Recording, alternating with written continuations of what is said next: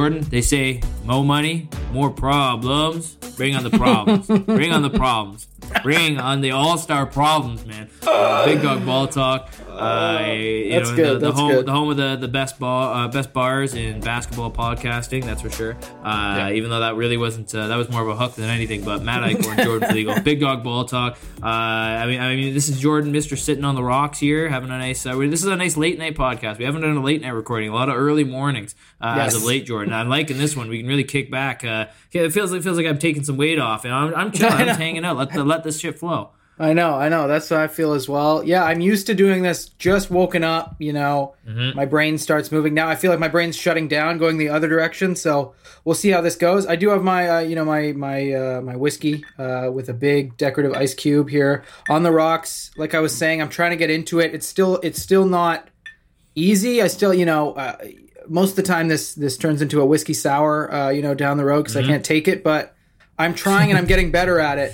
But this is really good whiskey, so that makes a difference. But I don't know. Who knows? Find New Things Club. When we go out on Thursday, Matt, maybe that's what I'll drink. As I take in, excuse me, an Animal Boy, I'll just be Scotch on the rocks.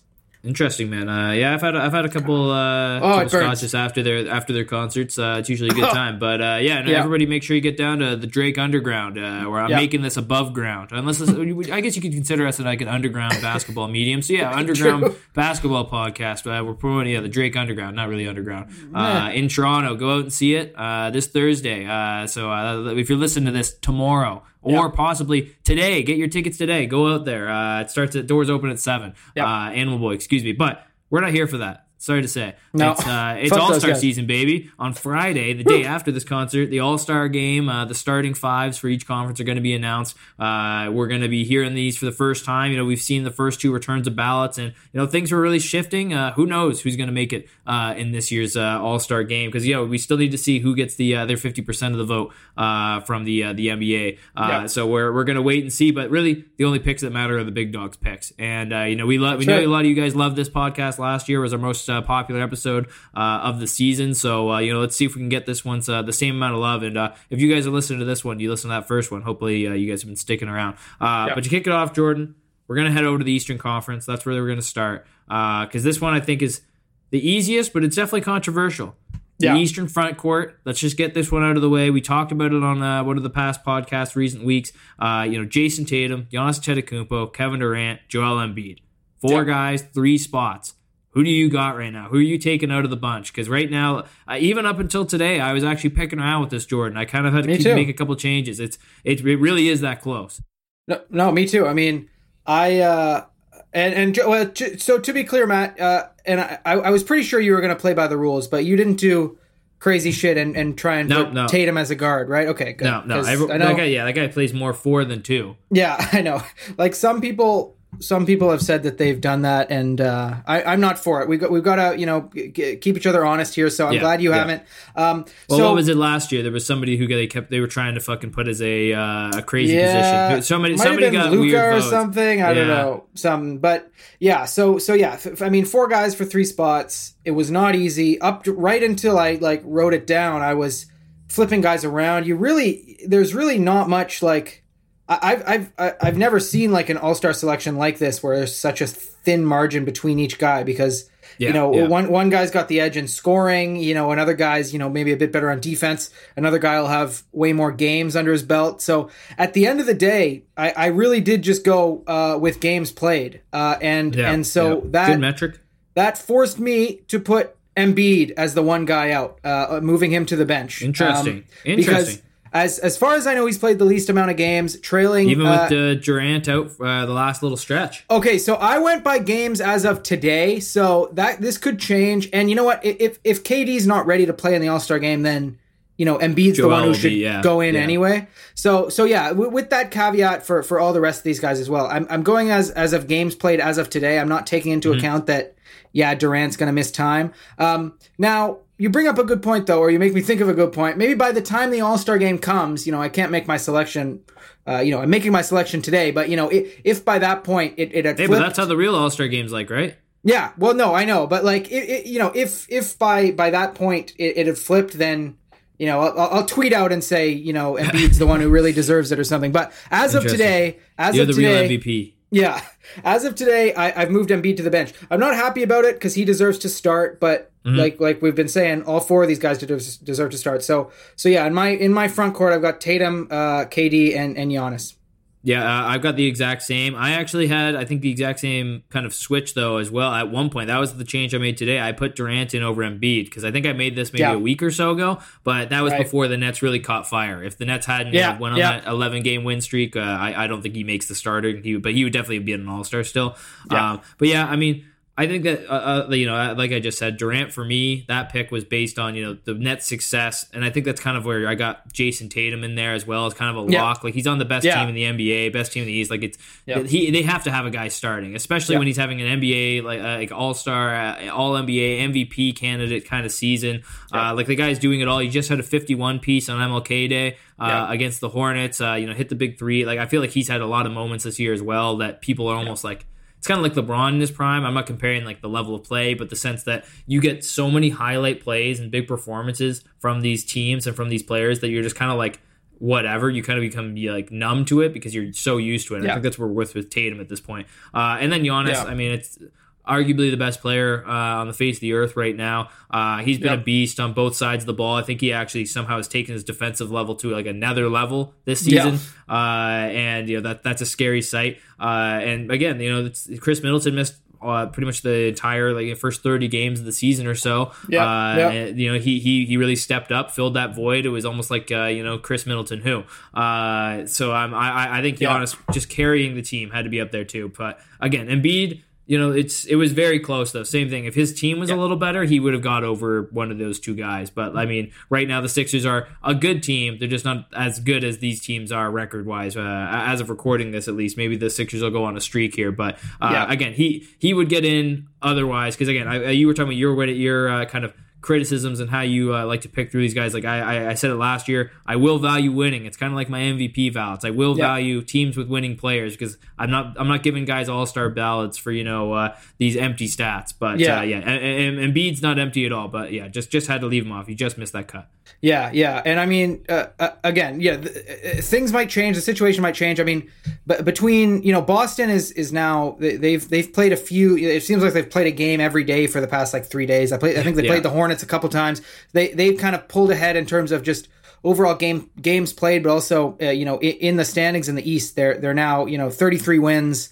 Well clear, at least for the time being, above Brooklyn in second place with 27. So they're kind of in a league of their own. But then you've got Brooklyn 27 wins, Milwaukee 28, Philly 27, Cleveland 28, with different kind of loss numbers in there as well. So they're all jumbled up. But as of today, technically, Philly is in that fourth spot. So Embiid being that guy on that fourth best team, the one missing out, the one with the fewest games. Again, as of today, that just makes sense. But, it should be a credit to him and the other guys that we have to go to these weird ass things that normally don't come into account, for these selections. But that's just how good the East has become. So that's just the way it is. But, maybe, maybe this will kind of, I don't know if Joel listens. Joel, I don't know if you're listening to this, but maybe this will be, bulletin board material for him. I think we're not the only ones who will have left him off. I've heard kind of other guys, and other people talk about it. I wouldn't be mad if somebody did include him either. No. But I do think when you look at it, he should be kind of the easy guy to pick off. Yeah. And so, like I'm saying, maybe this will kind of piss him off, give him some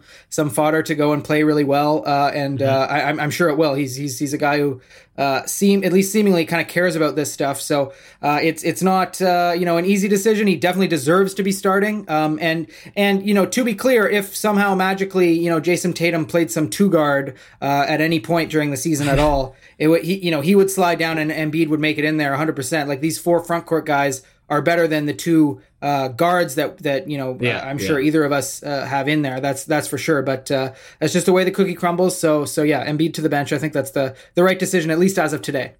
Well, let's move on from the front court, Jordan, because this is where it gets crazy. Because I mean, even the bench. Well, I think one spot is crazy. I think there's one guy should be a lock.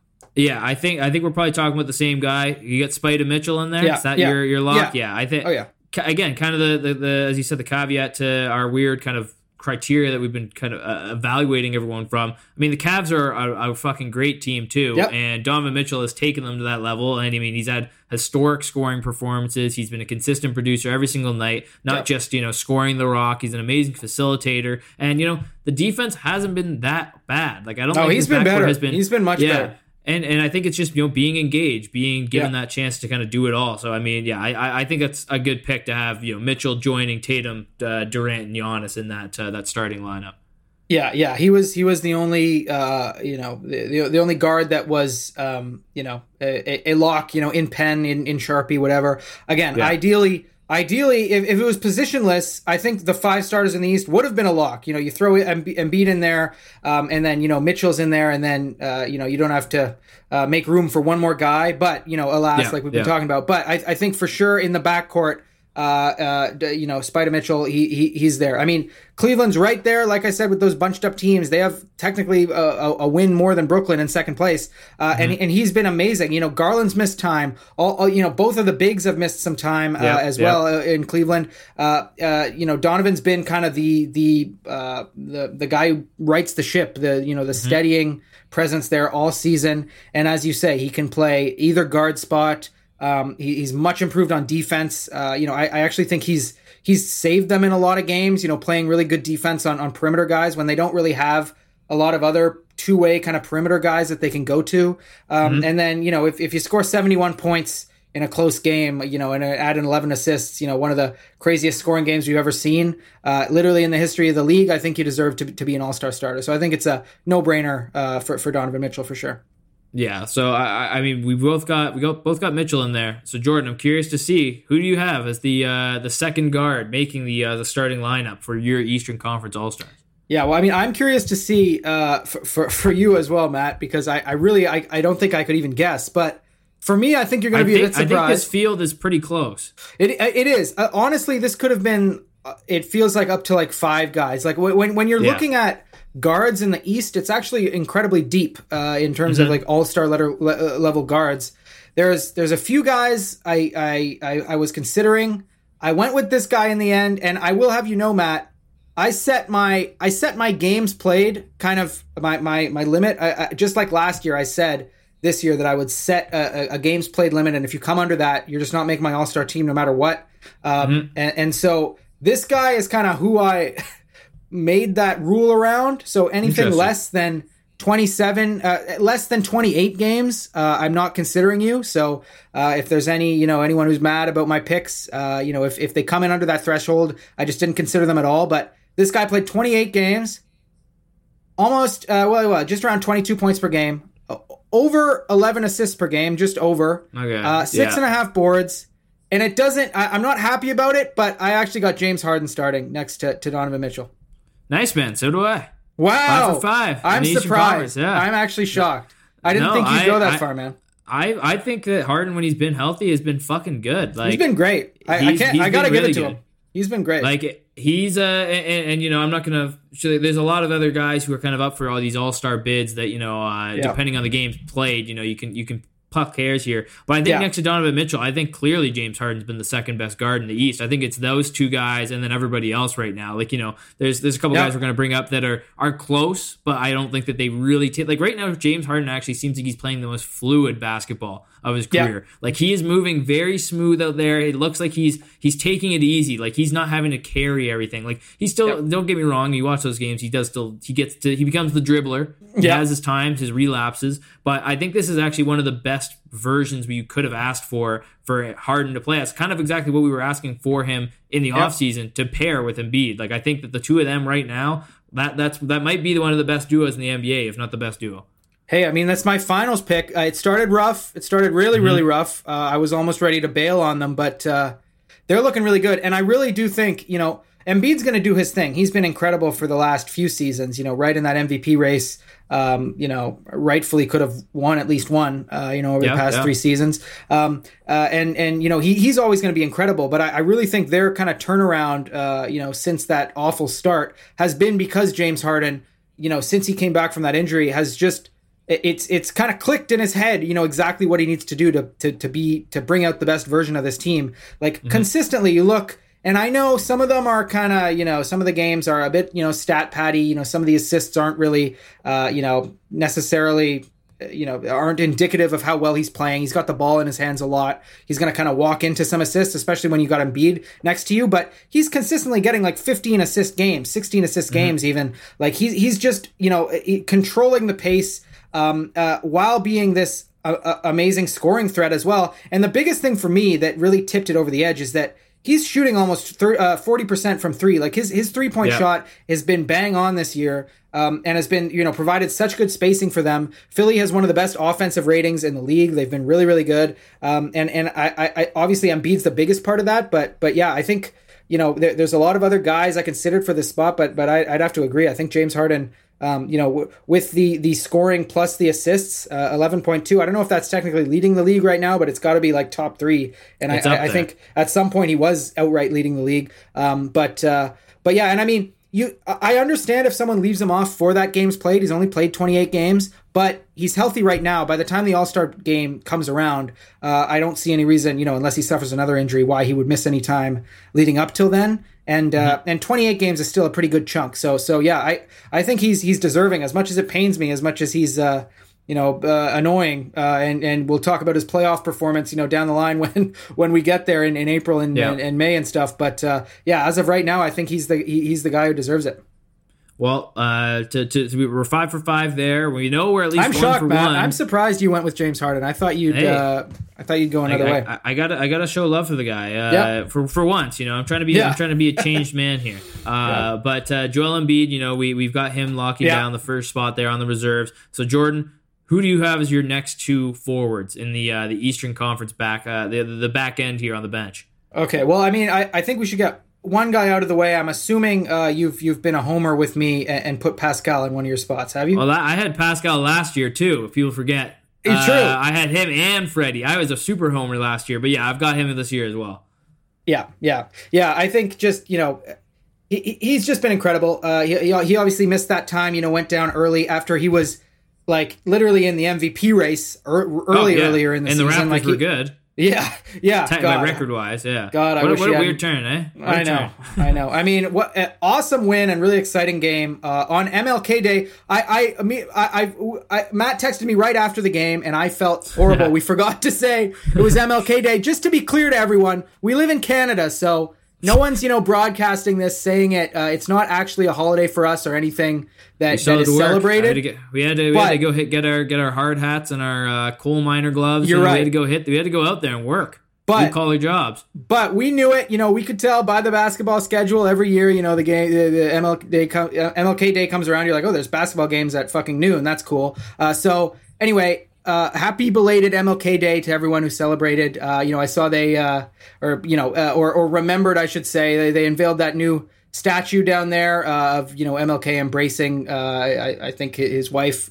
So that was all great to see. But the Raptors on MLK Day in MSG got a great win. Pascal had a pretty good game. I think he fouled out maybe in overtime. I forget when it was. But just overall, when you look at his averages this year, like no one else in that kind of, aside from the top tier guys, those starting, front court players that we just mentioned in the East. Hey, no one else. It's his other all NBA brothers. You know what I mean? Yeah. 100%. I mean, nobody else has the sort of scoring prowess plus, the ability to assist and rebound and then play a little bit of defense as well. Like no one else again, outside of those top tier guys as a front court player, as a forward in the East, has that ability. So for me, this was another no-brainer, on that East bench, because he has missed some time. He has had some games where he hasn't, he's not as consistent as those other top-tier guys, which is why he's obviously not there in the mix with them.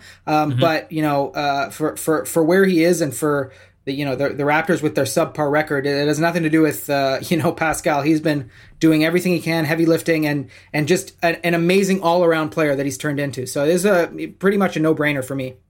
Well, my other spot that I'm going to throw in here, because Siakam is just the total package, and very similar to this other guy that I'm putting in here for my last bench role here. I think he's gotten to the point where I think people are need to kind of blow it up as like an underground and underrated player in the NBA, like a forgotten guy, like.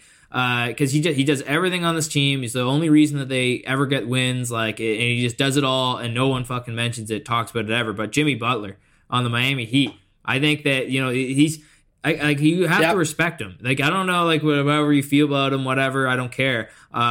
He is a great worker. One of the best defenders in the NBA that people I think he just peaked, and then nobody really just cared anymore. Like, Jimmy Butler has consistently been like all NBA-esque level for like the last 6-7 years. Like, the guy's a hooper. Like, it is crazy that he just doesn't get the play because he's just a quiet guy, keeps to himself usually. Like, I mean, he's loud on the court, but that's a totally different story. But great leader in the NBA, great player skill-wise, does it on both ends, a winner through and through. So yeah, I thought Jimmy Butler takes my last spot there in the East front court bench.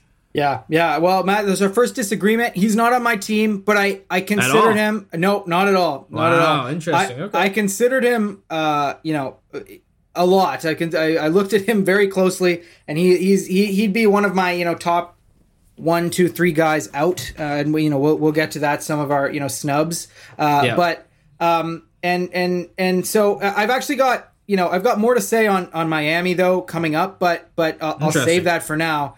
But I'm not mad at the pick at all. I definitely, again, I considered him. I almost put him in that spot as well. But the guy I chose over him actually is, another guy who's kind of, I don't know, a bit of a divisive figure who's been kind of up and down, especially last year, following up his I believe he won Most Improved. I'm not sure, but I got Julius Randle in there on my last from my last spot. Okay, yeah, he was one of my kind of honorable mentions, snubs. I think same kind of deal as Jimmy Butler. I mean, does a lot for this team. Doesn't really get any of the credit. He gets a lot of fucking flack. I'll tell you that much. I mean, that's playing for the Knicks, I guess, baby. But that's what you get. You get paid the big bucks for. But he amazing. One of the best rebounders in the NBA this season. Playing, shooting the ball well as well. Again, a great leader, both ends of the court. He's still missing a little bit of that star power, but very solid player that you can depend on, like night in, night out. Usually, I'm not going to talk about the playoffs here or there, but during the regular season, Julius Randle has been a great player. So I'm happy if he makes your All-Star team, but he didn't make mine. Yeah, and I get why he'd be left off as well, but career high in points for him, career high in rebounds as well for him, narrowly at 10.6. His assists have dipped a little bit, when he his best season 2 seasons ago, he was all the way up at 6 assists. He's right around 4 right now, so not doing as much playmaking this year, but I just think for a team, New York solidly in that playoff hunt. Brunson's been huge for them, but none of it's possible, for New York to be in 6th without Julius Randle and the scoring, the physicality, like you said, the rebounding that he brings, and a guy who's not gonna, he competes on the other end. He's not a great defender, but he does his job. He's not going to get taken advantage of, and I think. I think for a lot of people last season left enough of a bad taste in their mouth in terms of the really kind of dip that he took in production, and hey man, they were my dark horse finals prediction. They were yeah. So they're I think expectations kind of turned into a bit of a sour season obviously last year for New York, but I think Randle has done a really nice job of rebounding this year, and literally and figuratively, rebounding back into sort of, improved play, getting New York back up to where they want to be. And so I had to go with him. But, for me, like you picking Jimmy in that spot, I totally get it. It was a bit of a toss up between him and a few other guys, but I went with Julius Randle for this one, and it's the winning that being right behind those teams from Boston down to Cleveland, New York being that solidly in that 6th spot that really sold it for me. Well, Jordan, let's wrap up our bench unit here before we get to the 2 wild card players that we'll quickly throw onto this team. But give me your first member, the reserve backcourt here. My first guy, I went with Jaylen Brown because he's on the best team in the league, and I just thought if any team deserved somebody, a second guy on the team, it was definitely Boston, and he's been incredible. With everyone's sort of conflated stats, it doesn't stand out as much, but the guy's averaging 27 points per game, which in past years could have been top 5 in the league. I'm pretty sure that when we first started watching, that was like the league leader. If you were over like 26, 27, you were elite. Yeah. No one was fucking, if you averaged 30 or more, that was like an anomaly season. It was like, whoa, there was a few, and there was years where it just didn't happen. So 27 points per game, 7 boards, 3 assists, fairly efficient, he's actually more efficient overall than Tatum has been this year, 49% from the field, a little bit less efficient from 3 than Tatum, but he's taking a lot and still makes big ones when they count. A hell of a defender as well. Over a steal per game, just by a hair. But Jaylen Brown is no joke, and as good as Tatum is, the Celtics are in that number 1 spot, not just because of him, because Tatum can have he still has that kind of down game, that off night where he misses some shots, and it just isn't as involved. And usually on those nights, Jaylen Brown will step in and have like 30 points all by himself. I think Jaylen Brown more than deserving in this spot for sure. Yeah, I got him in there as well. And that's kind of like that true two guard to throw back. Yeah, one of the best perimeter players in the league. Crazy athlete, and he's a winner as well. He's kind of reminds me of a young Jimmy Butler in a way. I think, he might actually be more polished offensively than Jimmy. A little bit less of a dog, but still he's got that fire in him. He's a fighter. Respect the pick. My last spot to fill out the bench role here, and we'll get to yours if we're not on the same page here, but, part of me almost felt it was wrong giving him the accolade. I'm not gonna lie, but I was like, you know what, man, whatever. I'm gonna put it aside here for the sake of this, for the sake of just a fake award. But Kyrie Irving is my making the All-Star here for me. He's the backup point guard on the team. If all the fucking anti-Semitic craziness aside, Kyrie Irving has been awesome this year. Yes. If you can just exclude all the crazy fucked up stuff, he is an amazing player this year. Like he has been. Yep. It's so weird how this whole James Harden Brooklyn drama, how this all has shaped out. Like I don't know why the fuck the 3 of them couldn't have just made it work somehow. I don't know. I just feel like the way that they're all playing simultaneously with Harden on a different team could all blend, those 3 together, could blend together. I don't know. It just weirds me out. But Kyrie Irving has been, sensational. An amazing shooter, good, solid facilitator. He's been putting a lot of effort into the defensive end. I'm not saying he's the best defender, but like I find he's actually been trying to hustle for a lot more like loose balls, being more of an irritant. Maybe that's just coming with his age. He's got to make up for that lack of a quick explosive step. So I'll praise him on the court, but off the court, I'm not speaking on it. But he deserves to be an All-Star this year, I think. He made it in. So all that stuff you said, I couldn't leave him off the team, but he gets in as one of my wild cards. He's not technically on my bench.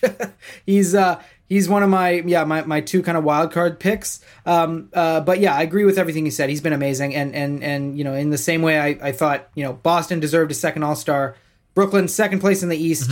Kyrie deserves to be on there 100%. So he's my wild card. But my second bench guy, I actually went with Tyrese Halliburton, who I don't know if he will be ready to play by the time the All-Star game rolls around. I'm not sure.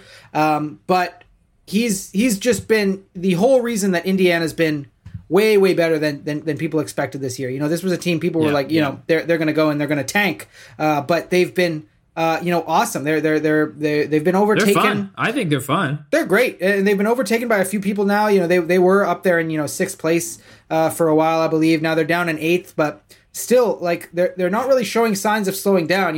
Without Tyrese, I'm not sure how long he's supposed to be out here, but without him, they're definitely going to struggle. But with their full kind of lineup, they literally changed the outlook of what was supposed to happen with that team. Turner is still obviously being shopped, but they might just extend and keep him because this team's good enough, as is. Like they've got a lot of fun pieces. Matherin's been amazing. My pick for Rookie of the Year is looking pretty good.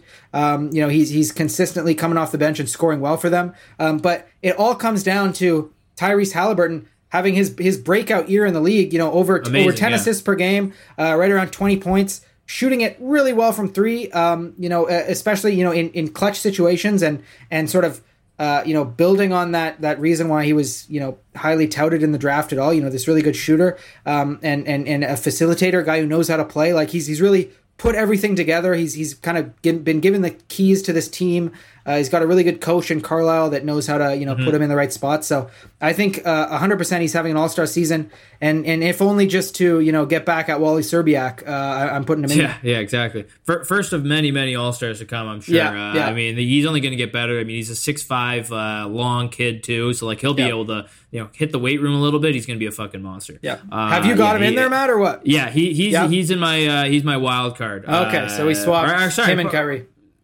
Yeah. Swap him with Kyrie. I couldn't leave him off. As you said, driving force for this Pacers team, and I think technically, and now it's because he keeps bouncing around because of all these injuries. Because Chris Paul was leading the league in assists, then James Harden, and all these guys keep getting hurt. But he was leading for a bit. Tyrese was leading as well. At one point for the games qualified. It could be different now, but one of the best facilitators this year in the NBA. But that brings us to the wild card spot. So we know you have Kyrie on one of your wild card spots. I have Halliburton. So this one could go up in the air. I think there's three guys I think that kind of have they have their name on the spot, but only one of them can get it. And I'm interested to see which one you pick, Jordan, because I feel like at the bench we've been a little bit divided here. I mean, mostly still the same, but who do you have for your last wild card spot?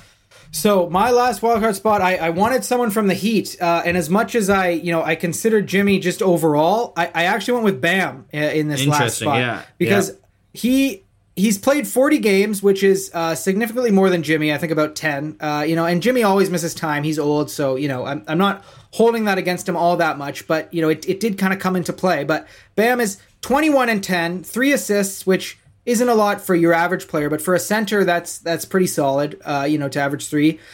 He's doing his thing defensively. He's the reason why they're an intimidating defensive team. He anchors everything back there, and gets the odd steal every once in a while. Like he's one of those guys. You can't take advantage of him if he switches out on a guard. In the pick and roll, he can pretty much defend 1 through 5, for 30 seconds. He's really, this year living up to that name as one of the best defenders in the league. He shoots, he solidly, for his entire career, he's been an above 50% shooter. But 53% from the field, he doesn't hurt you offensively. And he's got a nice little, he's improved on that little mid-range shot that he likes to shoot. He's, a guy the Heat can dump the ball to, kind of in that, the high post, and you can run plays off of him. And in a team full of, vets like, Jimmy and Kyle, who are constantly missing time, nagging injuries, aren't always as,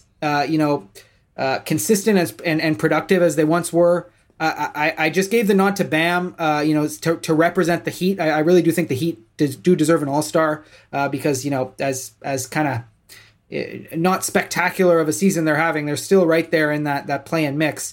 As much as Jimmy, I totally agree that he's the better player. I just think Bam's kind of been slightly more important to them in terms of just, holding everything together. So that's why I went with him for my last spot.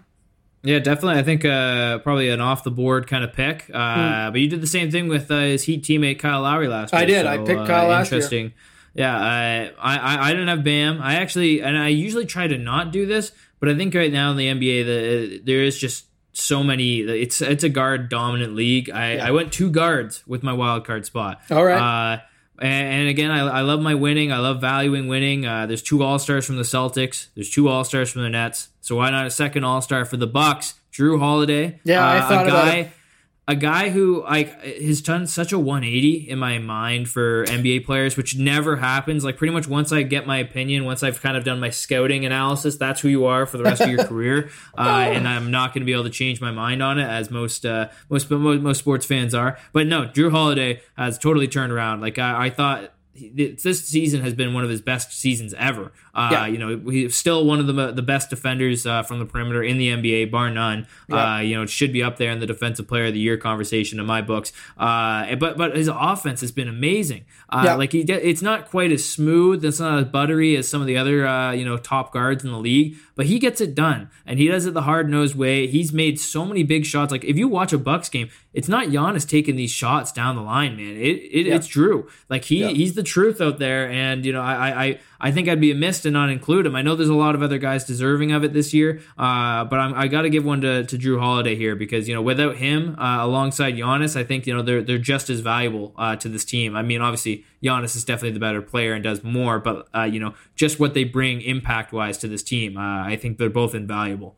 Yeah, no, I definitely considered him. I actually don't have him quite on my my few left out, just because he definitely is deserving. Sometimes I look at the Bucks and I'm like, man, without Giannis, I don't know what this fucking team would be. As good as Drew has been. But I mean, I definitely had him on my short list. I was looking at him because you're right. I mean, in that third place in the East, they're definitely deserving of a second All-Star. And again, usually that goes to Chris Middleton, who's made a couple teams, but with him missing, Drew really has had to pick up that slack. And he's been shooting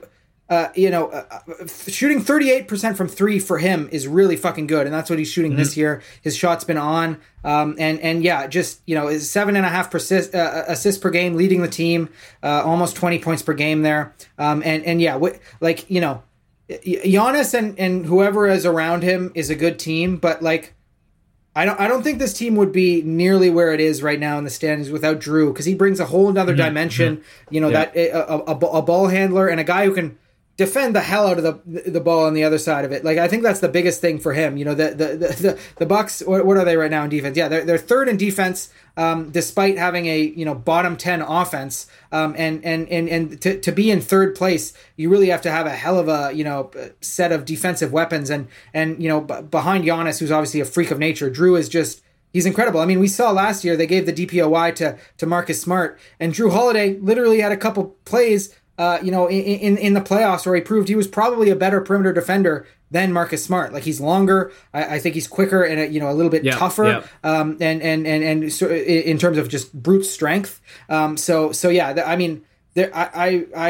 can't say enough amazing things about Drew Holiday. I just think, for the All-Star, for me, his game is more of, for those real true kind of basketball junkies who know what to look for. He's not really a flashy guy. He's not an all-star guy. Yeah. Yeah. He's not really that type of guy. So that's why I kind of overlooked him, but not mad at the pick at all. I think he's 100% deserving. Yeah. Well, there's quite a few other guys that are deserving out in the Western Conference. So we're going to head out there, and it's really the Wild West. In this race. Like, I mean, anybody could be starting, anybody could be on the bench, anybody could fill any position. I mean, it's definitely crazy right now.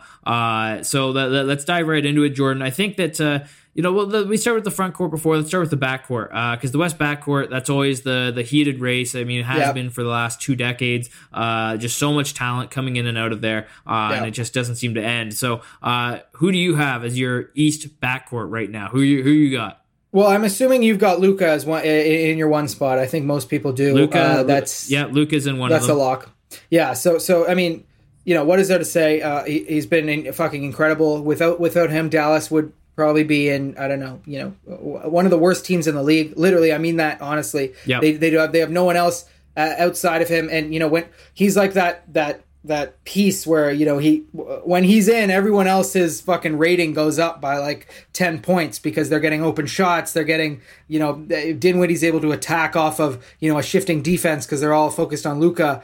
If he wasn't in that mix, these guys would have a tough time playing basketball every night. So he's just been so valuable to them, and he's got a case for the best player in the world. He's got some limitations because he's not much of a defender, and he's not he's not as athletic as a lot of the other guys that we look at for that title. But if you're looking at skill and ability to control the game, and clutchness, all those kind of intangible stats, he's right up there, and he's maybe having the best season of his career. He's only what is he, 23? So I think Luka is the definition of a no-brainer in that backcourt spot. Yeah, again, another one of the MVP candidates in the NBA right now in a deep, tight race, which is insane to say. But yeah, as you said, I mean, you nailed those points. Like there's no way that you could have Luka not starting. I think. No, you would have to have a really weird argument to provide it, because he's been consistent all year too.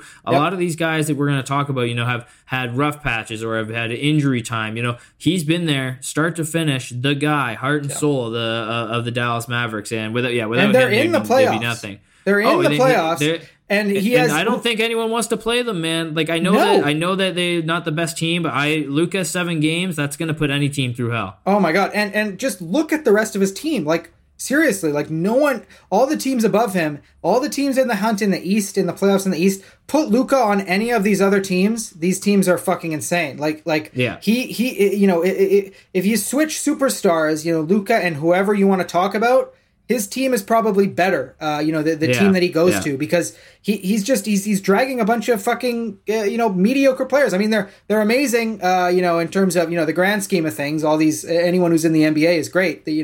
That's fine. But Dinwiddie, Wood, these guys that he makes look great. They're especially with Brunson's departure this year, the fact that they're still solidly in the playoffs, that says so much about Luka, man. He's so good. He's incredible. So we got Luka in the 1 spot, but where do you have the next spot here for the Eastern or the Western Conference? Pardon me, backcourt to start. So there's a few guys. Well, there's only 2 guys I think you could consider in the second spot. Or sorry, there's only 3 guys you consider. 2 guys other than the guy that I put. Mm-hmm. But I'm going with winning as kind of the tiebreaker. Tied record-wise for number 1 in the East is Memphis, so I had to go with Ja. Yeah, we tied. We're right there, 2 for 2, man. Yeah, and I also want to say I noticed that you asked me who my MVP pick was a 2 podcasts ago, and I said Jason Tatum. It was Ja Morant. Oh shit! Wow. All right. Well, that's good to know, Matt. I mean, another guy who can fucking vault into the race at any moment. You could consider him. I don't know why not, right? He's averaging insane numbers on one of the best teams in the NBA. I don't see how you couldn't consider him in that. Yeah, well, that's why I'm going to do a bit of a mini rant. I mean, everyone goes on, everyone loves Memphis. I think, everyone talks about how well they draft. People are slowly turning on them. Yes, and I mean, there's people who still kind of say, they're too young, they're not proven, they need to make a move. I do think they would benefit from making a trade, 100%. Mm-hmm. But I think there's a lot of people who are high on them and say, look at the story, they're so great, yada yada yada. And I'm like, every time, I don't think people sort of hammer it home enough how absolutely irrelevant they would be without Ja Morant. I don't care. Yeah. I don't care all these other things that they've got, all the, this nice story of this team that plays really well together. They drafted amazing. Jaren Jackson, Desmond Bane, all these teams regretting not picking him. All these, amazing stories, Conchar, all these guys. They would be nothing without Ja Morant. Nothing. Mm-hmm. I don't give a fuck. He is the head of the snake, 100%. Without him, they'd maybe be an all right team, but they'd be nowhere near this kind of, dark horse finals pick. Oh, they could win the West without Ja Morant. Not a chance. So these people, I've seen people put, SGA in above him, as in that second starting spot in the West. People have considered Steph. There's other guys that we're going to talk about down the line. But I think, almost as much as Luka is, I think Ja is a no-brainer in that spot because, like I just said, Memphis is at the very top of the West standings, and even though they're not, the West isn't as good as it once was, it's still a fucking accomplishment to be, first or second in your conference. Oh, for sure. Yeah. And for a guy who, how old is Ja? Yeah, how old is he? 23 years old. Yeah. The same age as Luka. For him to be, leading a team like this. It's another guy who I can't say enough amazing things about. Career high in assists, just under 8 per game. Career high in points, 27.5 for fuck's sakes. He is absolutely, just running through the league right now. I think Memphis is on a 10-game winning streak as well. They're just, he is the leader of this team. Another lock in that backcourt as far as I'm concerned. Yeah, and that's probably what the All-Star and the Western Conference backcourts are going to look like for quite some time. Ja and Luka manning those spots. Yeah. But to move on to the front court here, Jordan, I think I'm going to throw one in here that I feel is going to be easily, easy lock for the front court. The back-to-back MVP, potentially the three-peat MVP, Nikola Jokic. I think he's got to be in there. As we're saying, kind of Jaw is with winning. I mean, the Nuggets. You said that you said the Grizzlies would be nothing without him. I mean, look at the Nuggets without Jokic. Now that they still have found ways to get wins and everything, but I mean, this team is like they've gotten better. They've benefited from playing with this guy. They've now picked up some of his tendencies, the way he works. It's just effortless. One of the most entertaining players on the planet. You got to have the Joker in there. One of the top talents that the game's ever seen, and one of the most unique ones. I don't think we'll see another Jokic for quite some time. A guy of his size, his passing ability, shooting touch, but kind of can be a little physical too. It's a very unique guy. Oh yeah. I mean, it's just he is so fucking awesome. I really, really hope that. My Denver Philly prediction, whether that comes true for my finals picks or not, I just want to see Jokic deep in the playoffs because he just truly is, he's mesmerizing in a way that we've almost never seen a superstar be mesmerizing since I think you got to go back to the 80s to Bird and Magic, these guys who didn't need to score 30 points to have you sort of fixated on them at all times because they were so good sort of in all facets of the game as an offensive weapon. They routinely get triple doubles, make these incredibly amazing passes, but then every once in a while do this make an incredible move to score themselves, and that's exactly what Jokic does every night. He's just he basically plays point guard for them. A lot of the time, literally dribbles the ball up. Court. I know he comes up with the ball. I mean. He makes some of the most fucking incredible jaw-dropping passes you've ever seen, and I think the conversation about him, it really has evolved from he might be the best passing big man ever. Yes, he is, without a doubt. And now it's no, he might be one of just flat out the best passers ever, regardless of any position. Going to say, well, he also might just be one of the best big men ever. 100%. Yeah, and when you look at all around offensively, big men maybe we'll get into it, but it's tough to compare him with a Shaq because it's a totally different ball game, right? But I was just gonna say, I mean, if you gave me, this might be blasphemous, and we'll have to see how his career plays out because Shaq won 4 chips, so he was no joke. But I might take Jokic over Shaq. If I just needed to pick one for one game, I don't want to get into on it paper because I got to think about it. That's an off-season topic. Wait for the off-season. If Jokic wins the chip, then you drop this bang. But the fact, I'll cut this up so to make it be I knew that. No, this is not blasphemous. This is how I feel. But I mean, the fact that I'm even thinking about it really tells you just how amazing he is. And he's almost averaging a triple double for God's sake. And it's not a Russell Westbrook triple double because if you're averaging a triple double with a team that's fairly good around you, you don't have to, put up numbers just to get wins. Denver doesn't have, Jamal Murray's kind of been slow getting back. They've got other guys. Aaron Gordon's not exactly a superstar, but they've got good pieces around them, and the Nuggets are number 1 in the West. So it's not like he's stat padding to get this triple double like Russ was when he won his MVP. This is legit. And if you round up, he is averaging a triple double. He's 9.8 assists per game, and it's just in the clutch you can go to him. I think he's my favorite player in the league right now, over even a guy like the guys we talked about out east in the front court, over Luka, who I've fucking loved watching. Jokic is just he is the man. He is absolutely incredible. So a complete and utter lock for sure in that front court. Well, and it's funny though because we kind of said this multiple times. He's a very unique player, but the guy I've got kind of next to him down low on this team is Domantas Sabonis. Yeah, same. Another passing big man from the former Soviet Union. Yeah, moving the rock around. Was Serbia? Lithuania was, but Serbia. Yeah, Lithuania I don't know. was. I don't know. Alex, fact check. Yeah, that. can you? Fact check that. Dave Alexander, anyone? Yeah, please. Domantas, I think has to be in there. The Kings, a very surprise season. One of the, I think last I looked, they were 4th in the West. 4th or 5th. Let's see. And he's been sensational for them all season long. Both ends of the court, he's been getting it done. 4th. They're in 4th. He's their go-to scorer. He's their best passer. I think you have to give it to Domantas Sabonis this season. Yeah, 100%. Yeah, it was a pretty easy decision for me. Obviously, we'll see if he actually does start because I don't think the voters are that big on Domantas Sabonis. But I mean, top 3 in offense. For the Kings, and I think even more than De'Aaron Fox.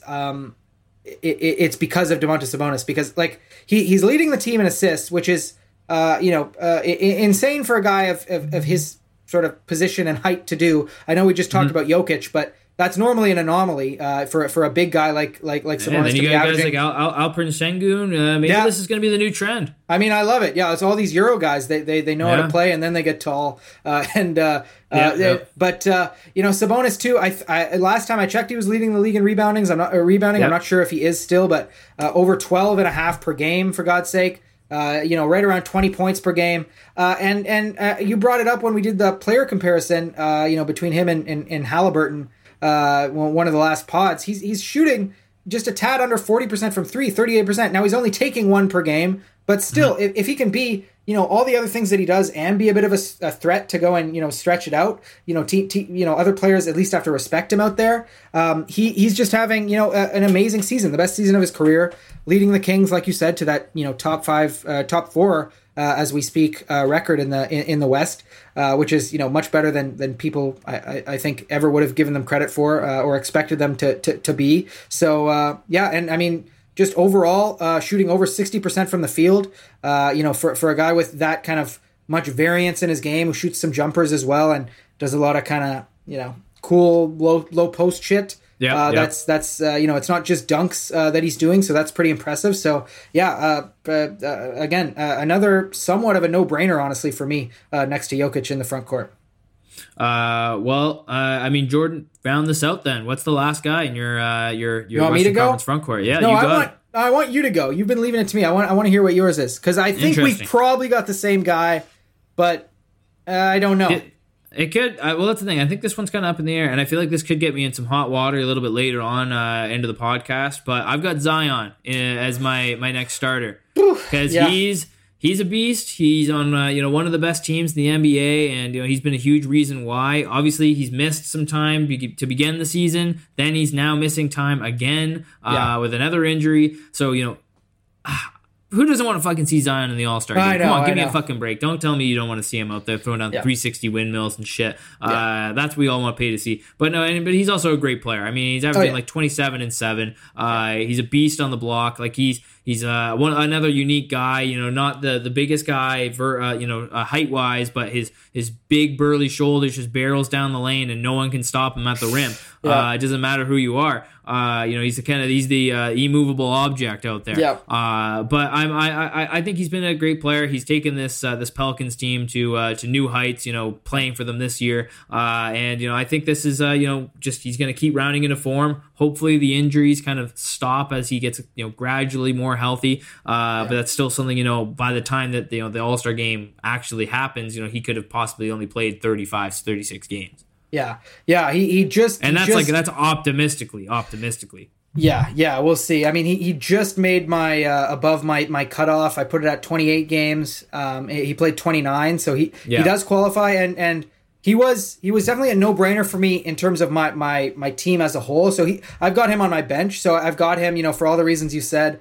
Someone from the Pelicans needs to be an all-star, with the incredible season that they're having. And I think it's got to be him. Like when he was playing, he was, he really has that ability to be the best player on the court. In any given matchup, like no matter who he's playing, like he's that explosive, that strong, and that just unstoppable inside. With him playing, even without Ingram, the Pelicans looked unstoppable for sort of a point in the season. So 100%. But I've got him on my bench.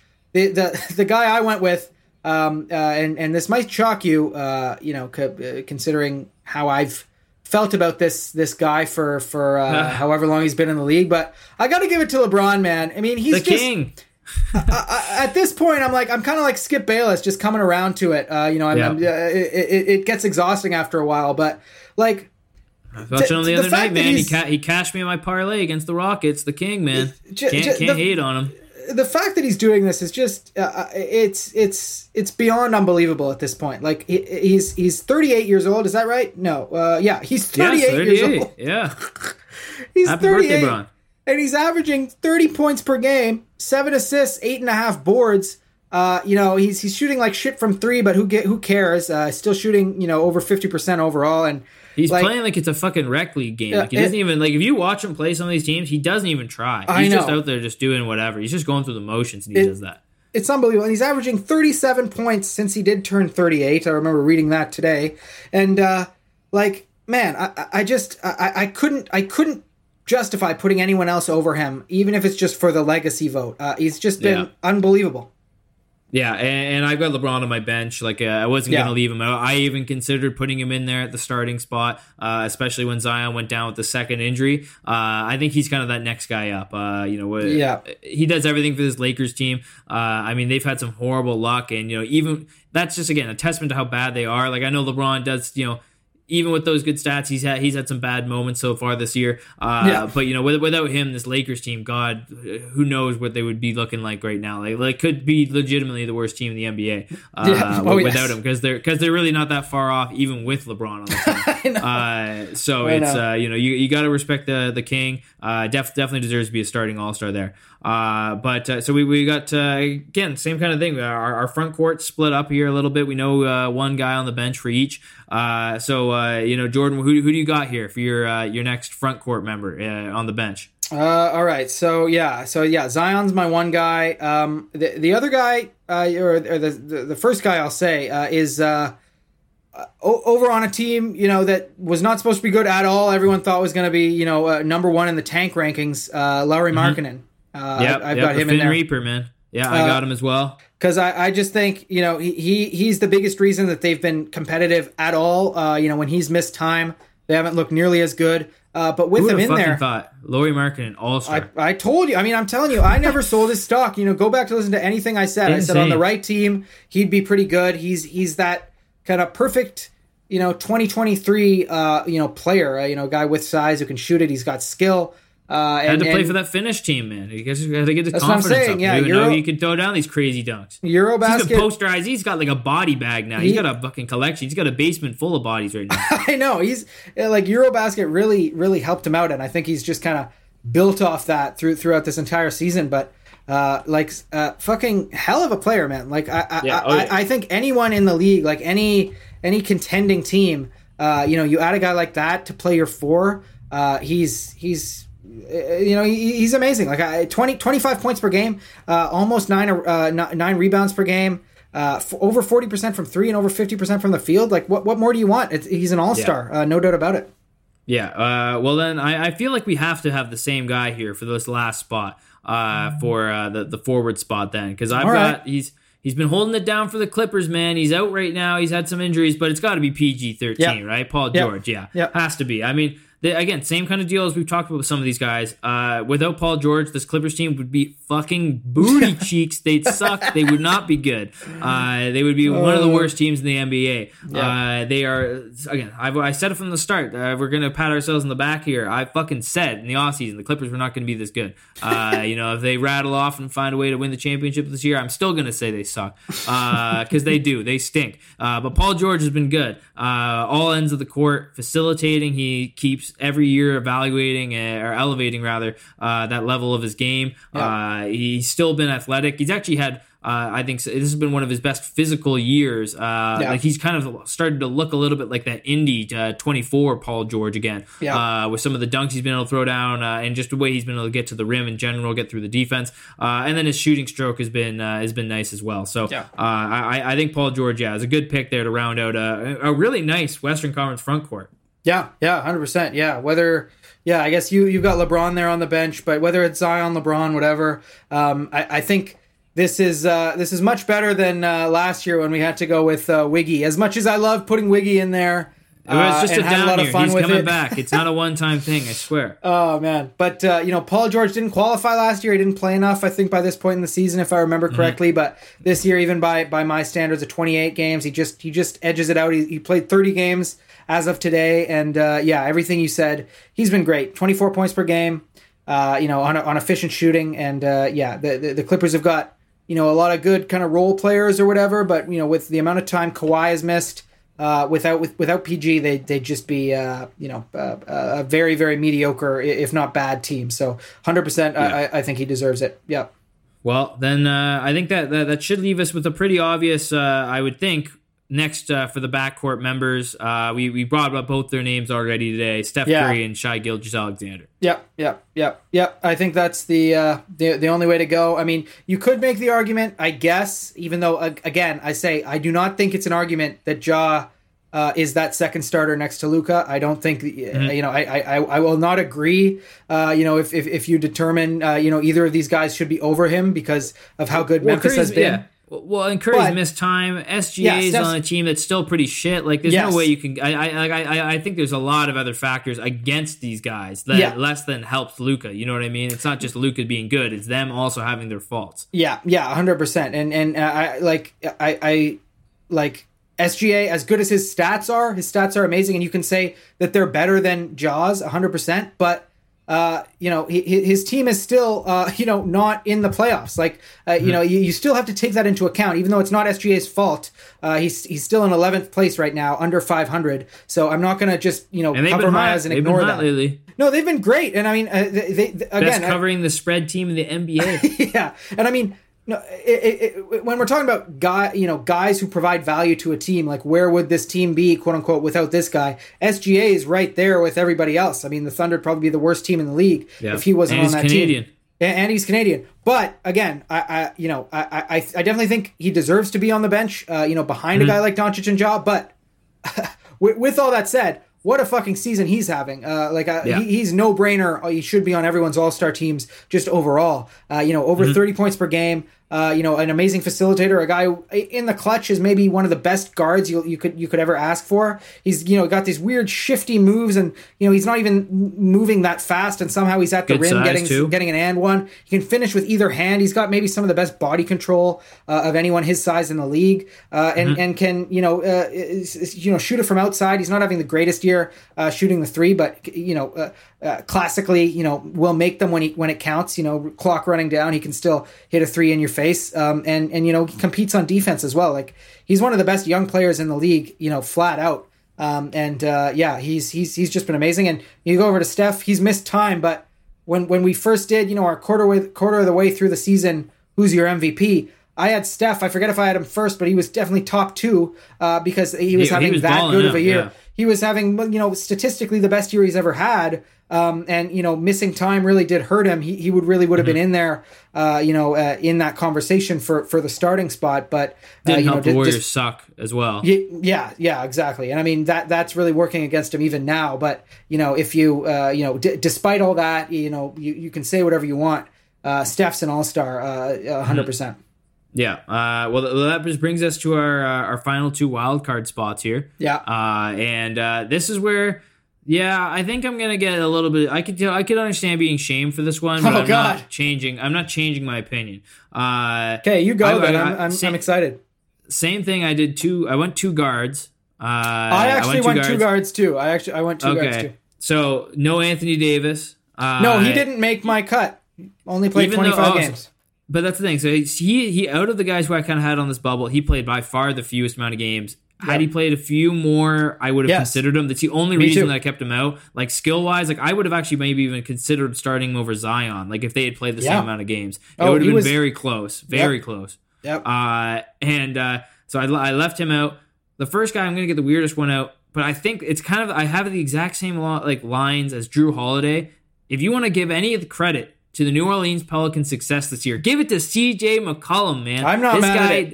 This guy deserves the All-Star game. This guy deserves it because this team, without Zion, without Brandon Ingram, they're still playing. They're competing with the best teams in the NBA. They are a good fucking team, and CJ McCollum's the guy. And that's another guy. Just like Drew Holiday said, total 180. I used to even last year I was saying CJ McCollum sucks. I don't like him. I have to take it back. He is unlocked on this Pelicans team. He is he's a great player. Great player, does it all for this team. facilitating amazingly, finding open guys in stride, and he's still shooting it like the CJ McCollum from the Portland days. So I had to have CJ in mind. Yeah, I'm not mad at it at all. He was literally my first guy out. He didn't make either of my spots, but I don't think he'll make it in real life, which sucks. But I think he should. Yeah, and I again heavily considered putting him in there. Literally my first guy off. My 13th spot there in the West, absolutely. And I mean, I'm looking at, cause usually I go through this exercise and then I go back towards the top of the conference, when I'm looking for okay, who am I going to put here? I like to go back up to one of the best teams because those are the teams that deserve to have multiple All-Stars. And so you look at Denver, there's no one there really, legitimately no one really can crack it. Same thing with Memphis. Not there. Yeah, same thing with Memphis. But you go to New Orleans and you look at CJ's numbers. Like he is a deserving All-Star this year, 100%. Yeah. And so I'm not mad at the pick at all. I did go with two other guys over him though. They are both guards as well. And so my first one that I went with was De'Aaron Fox. Because that's my other guy. It's your other guy. Yeah, I think he's deserving. I mean, he's scoring more points for the Kings than Sabonis is. So you could say he's kind of their slightly more of a go-to scorer. They kind of split the responsibility between those two guys. But in the clutch this year, De'Aaron Fox has turned into a different player. He's just been, when you've got a close game, he's been hitting shots. He's been, fighting his way to the rim. I think he's playing more physical and with more confidence this year. I think he's, when they made the trade to get Tyrese Halliburton out of there, I think that he's kind of, playing with the backing of the team that he's their lead guard of the future, and he's just having an incredible year. 24 points per game, 6 assists, a fairly efficient shooting. He's still again not the greatest shooter from three, but over 50% from the field, which is really good for a point guard.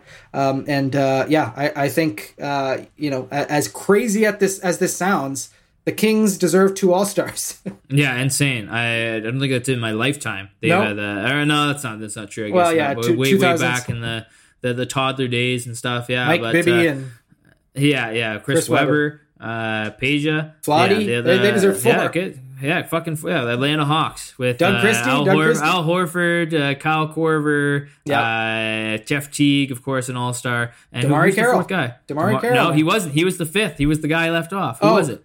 Paul Millsap. Millsap, yeah. Yeah. DeMarre Carroll. And then the Raptors gave him $140 million. It was awesome. Yeah. It was really great. Really great. 5 ACL injuries. No, and to have LeBron act like he wasn't even there. I mean, that was awesome, man. Great LeBron stopper. I missed that. The Raptors suck now. It's just not even fun. Okay, enough of the Raptors. Jordan, last pick in your All-Star. So you have De'Aaron Fox, no CJ McCollum. Who's taking that last spot? I think I know who it is, but I'm interested to hear. So we've got all your guys out of the way now there. Yeah, because Fox was your second CJ guy. and Fox, yeah. Yeah. So, I again, this was not an easy decision. There was a couple other guys I considered, but I went with Devin Booker in this spot. As bad as the Suns have been, they went on their tailspin literally because he went out. It's not his fault that they've been bad. And when he was playing, man, I mean, another guy having, the best season of his career, a guy who looks like finally he's the big dog that he's always kind of, been playing up to, like that he's been building up to over these years as he's gotten better, had that deep playoff run, finally, learned how to and really did become a good defender when he started out in the league really not as one at all, and a guy who's really developed into a good passer and a lot of other things he was missing when he first came into the league from Kentucky, basically just as a shooter, into one of the most feared offensive players in the game. So as bad as Phoenix has been, they don't really deserve an All-Star, honestly, at this point. I went with Devin Booker, just because of that early season kind of dominance that he showed. Yeah, I think it's a good pick, man. Like this, I left him off based on the injuries, the games played. I think it was only about 28 or 29 games played. And when I looked at CJ and when I looked at De'Aaron Fox, for me it was just they were there more. They were contributing to their team more. And it's still like I almost want to make the switch and put Booker in over Fox. Like CJ is a lock for me. It was Fox who I had to kind of play around with. But Booker, because again, he was when they were in the top end of the West early on of the season, Booker was again kind of that sleeper. Like, can this guy become the MVP? Could he like kind of turn that level? Because again, he's had amazing scoring performances. He's still getting better as a defender. He's every year I think his passing skills have gone up. I think he's one of the best players in the NBA, bar none. Like especially at a deep guard position. And it's like I'm not saying that I think De'Aaron Fox is better than Devin Booker. I just think that he's now had he's played enough and he's cut his teeth enough this season and grinded to get there. And it's unfortunate that Booker misses it by injury, but I mean, that happens all the time. It's the same thing with Anthony Davis. That's why he's left off for me. The only other guy I really even considered as an all-star this year was Ant-Man, Anthony Edwards for the Timberwolves. But even then, Timberwolves fucking suck, and I don't like them, so I wasn't going to put him on. But I mean, there's other factors there. But you know what I mean? Like, Booker was the only guy who was like right there that I felt bad taking him off. That was a late change as well. I did have him in there originally, but I think that in my soul, I know it's the right move. Yeah. I mean, I'm again not mad if you've kept him off, and I also understand why. I mean, even with the games played, I set it at 28. He only played 29 games, so I considered initially setting it at 30 games. So in some of these guys wouldn't have even made it, based on my criteria. And again, he's right on the bubble anyway. So I get why. He doesn't make people's teams, but I just think, for all the reasons we said, he just one of the best players in the league, one of the best shot makers, and I really need to kind of cast my mind back to when he was in the Suns lineup. They were one of the better teams in the West, and it's only since he's went out that they've been on this tailspin. So I get why he's not in there, but for me, he's an all-star in my eyes for sure. Yeah, well, everybody get at us at Big Dog Ball Talk on Twitter and let us know what your all-star picks are, who you guys think got snubbed, who do you guys think should be starting in the Eastern front court. We want to hear all of your guys' takes. Give us your opinions, and we'll get back to you at Big Dog Ball Talk on Twitter. But that's all the time we have for our all-star selection special. Friday, we'll hear about who is going to be the actual official NBA all-star starters. Are they picking it? Are they picking it? Yeah, they're announcing it. No, they're not picking. They're just announcing the starters. Oh, right. That's right. Okay. Just the starters. It'll be on TNT for halftime. They'll have the cameras. Everyone will cry in their apartment. Oh my God, this is great. I hope we get a funny moment like we got with the draft last year when it was the Harden and Durant had to pick someone.